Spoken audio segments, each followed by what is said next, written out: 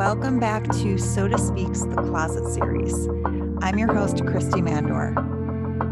So, you know how when you feel this rush of inspiration and then there's a surge of energy and it feels like you're flying, there's got to be something in your life, an activity, a situation, an experience where you have felt that, where you're just so overcome by inspiration. And it's such an incredible sensation. It's that feeling of being so in the flow, in the rhythm of whatever you're doing, that everything stops around you. Or it might keep going in like that gel-like way where it almost seems like a dream and you're in a bubble of total absorption. So you don't even know. You don't even notice what's happening around you. But we all know what happens to bubbles. They pop. And then what? Then what are you left with? There's this frantic feeling like desperation of needing to work towards creating that flow again. And then you fall into this forcing, which is exhausting. And then coming back to forcing again and getting more exhausted. And then it turns into this depleted waiting time. And you're sitting there waiting and you never find your way back to recreate the bubble because you're trying too hard to make it happen. And it can get so exhausting and so overwhelming and really discouraging. Because that rhythmic click of effort and ease, it's a lifelong practice, right? I mean, you become more familiar with it the more you tune in with yourself. You know that. And we wonder, like, well, then why don't we just do that all the time? Because it's so easy to forget it. That's why it's a practice, because it means that we're going to do it forever. It's not something that we're going to just master and be done with. We may get better at tuning in and sensing when we can feel inside, when we've clicked in and hit that perfect spot between effort and ease. But the reason that we practice it is so that it stays tuned. Because when your effort teeters on morphing into that white knuckled force, and then there's that sweet relief of ease, yet that's on the verge of melting into that regretful complacency, you'll know sooner.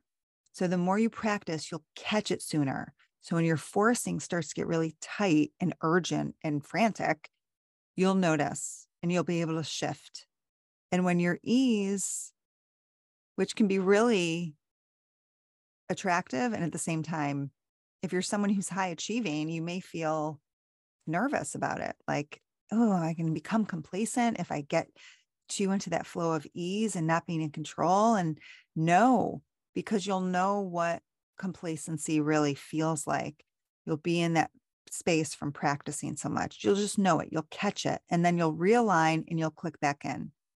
And there's a course of action that allows you to strengthen this sweet, precious practice so that you focus on rooting in and flowing out. And this is a go-to strategy that I use to move whenever I feel uninspired. And it's often, there's moments when life takes over, or, I don't have to tell you, turn the news on at any time, especially recently, you can get really uninspired. And so that's another reason why just that practicing of tuning in, it's so helpful. It's such an internal support to keep you in a space where emotionally, energetically, mentally, you're feeling more hopeful than hopeless. So this go-to strategy that I'm going to tell you about it may seem counterintuitive because we often hear about inspired action, and there is truth to that. And I will do some future episodes on inspired action for sure, and how to get into it when you're not there, and different techniques you can use, which are really fun. But at the same time, this can be misconstrued as waiting for inspiration. So if you can't act until you're inspired, then you're kind of waiting. You may feel almost powerless. And you may use it as an excuse, like a lot of us do, like, oh, I'm just waiting for inspiration, instead of parking your butt in the seat and get into work. Or I'm just waiting for inspiration to really craft a wonderful keynote. And then instead of standing in front of the audience even if your knees are shaking, and speaking your truth, or rolling up your sleeves and leading the charge, especially if you are newly appointed leader in an organization. Or, like we all do, getting up that nerve to have that conversation, that one conversation that we're just like, no, the time's not right. The time's not right. And not that you'll be so inspired to have the conversation, but at the same time, when you act from a place that is rooted in who you are, inspiration comes from that. It oils the machine. There's a lot of feelings that are going through all of our systems. And especially when you are doing something that is stretching your comfort zone. And, the latest Closet Series guest, Josh Pais, if you haven't listened to that episode, oh my gosh, go back and do yourself a favor and listen to it. He is an actor. You may well know him as an actor because he has a huge body of work. He also created the high performance training company, Committed Impulse. And Josh says, and I love this, anyone who puts their ass on the line is going to feel more. You're going to feel more. If you are stretching your comfort zone, you're going to feel more. And that's not saying no. And that's not saying this isn't the right time. And that's not saying you got to wait for inspiration. Action is what creates inspiration. For years, I would ebb and flow in this space, feeling like I was doing it right by not forcing anything. I'm just waiting for inspiration. I'm obeying the creative rules. Well, guess what happened? Nothing. Nothing happened. And what I came to realize was that my veiled patience was resistance in disguise. I kept thinking, oh my gosh, I'm being so patient. And the more quote unquote patient I got, the heavier I felt a pit in my stomach, the more my heart felt like it was sinking. And I realized, wait a second, resistance is in me, so satisfied with itself right now. Like, I got her. Ooh, we're safe now. She's not going to do that crazy thing and stretch her comfort zone. So the following 5 words, sorry, I just was thinking of like resistance being an actual little like animated creature. It was very funny.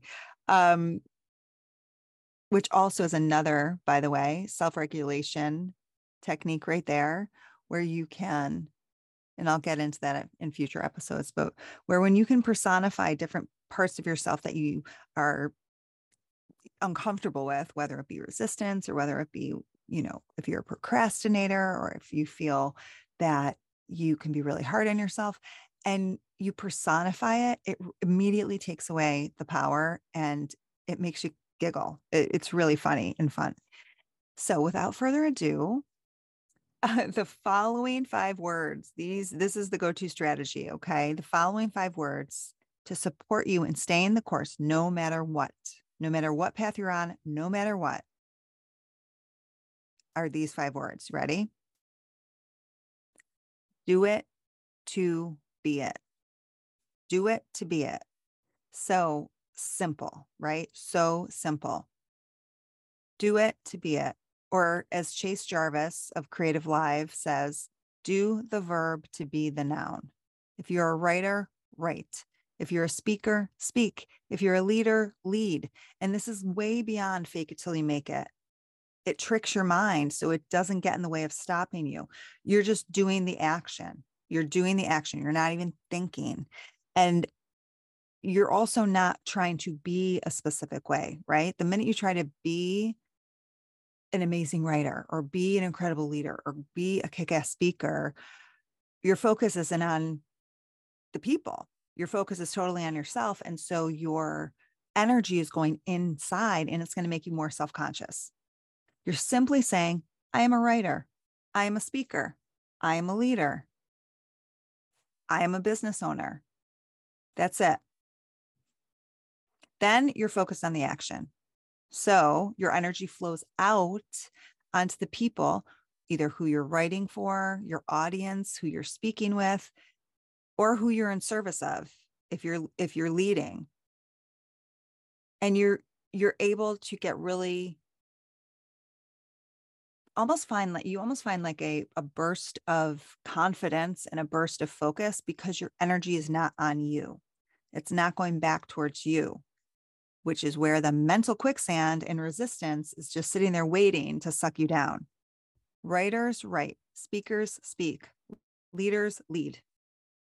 The more you do it and focus on the action, you're simultaneously expanding your comfort zone while opening the portal for inspiration to resurface.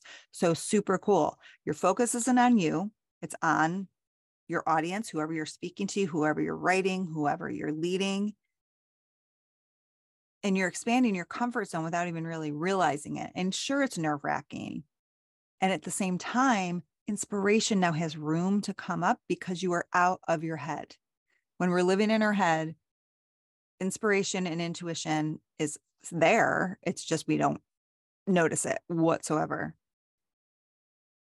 So the more you pay attention to the sensations in your body, the easier it will be to discern between the strike of veiled patience and the sparks of true inspiration.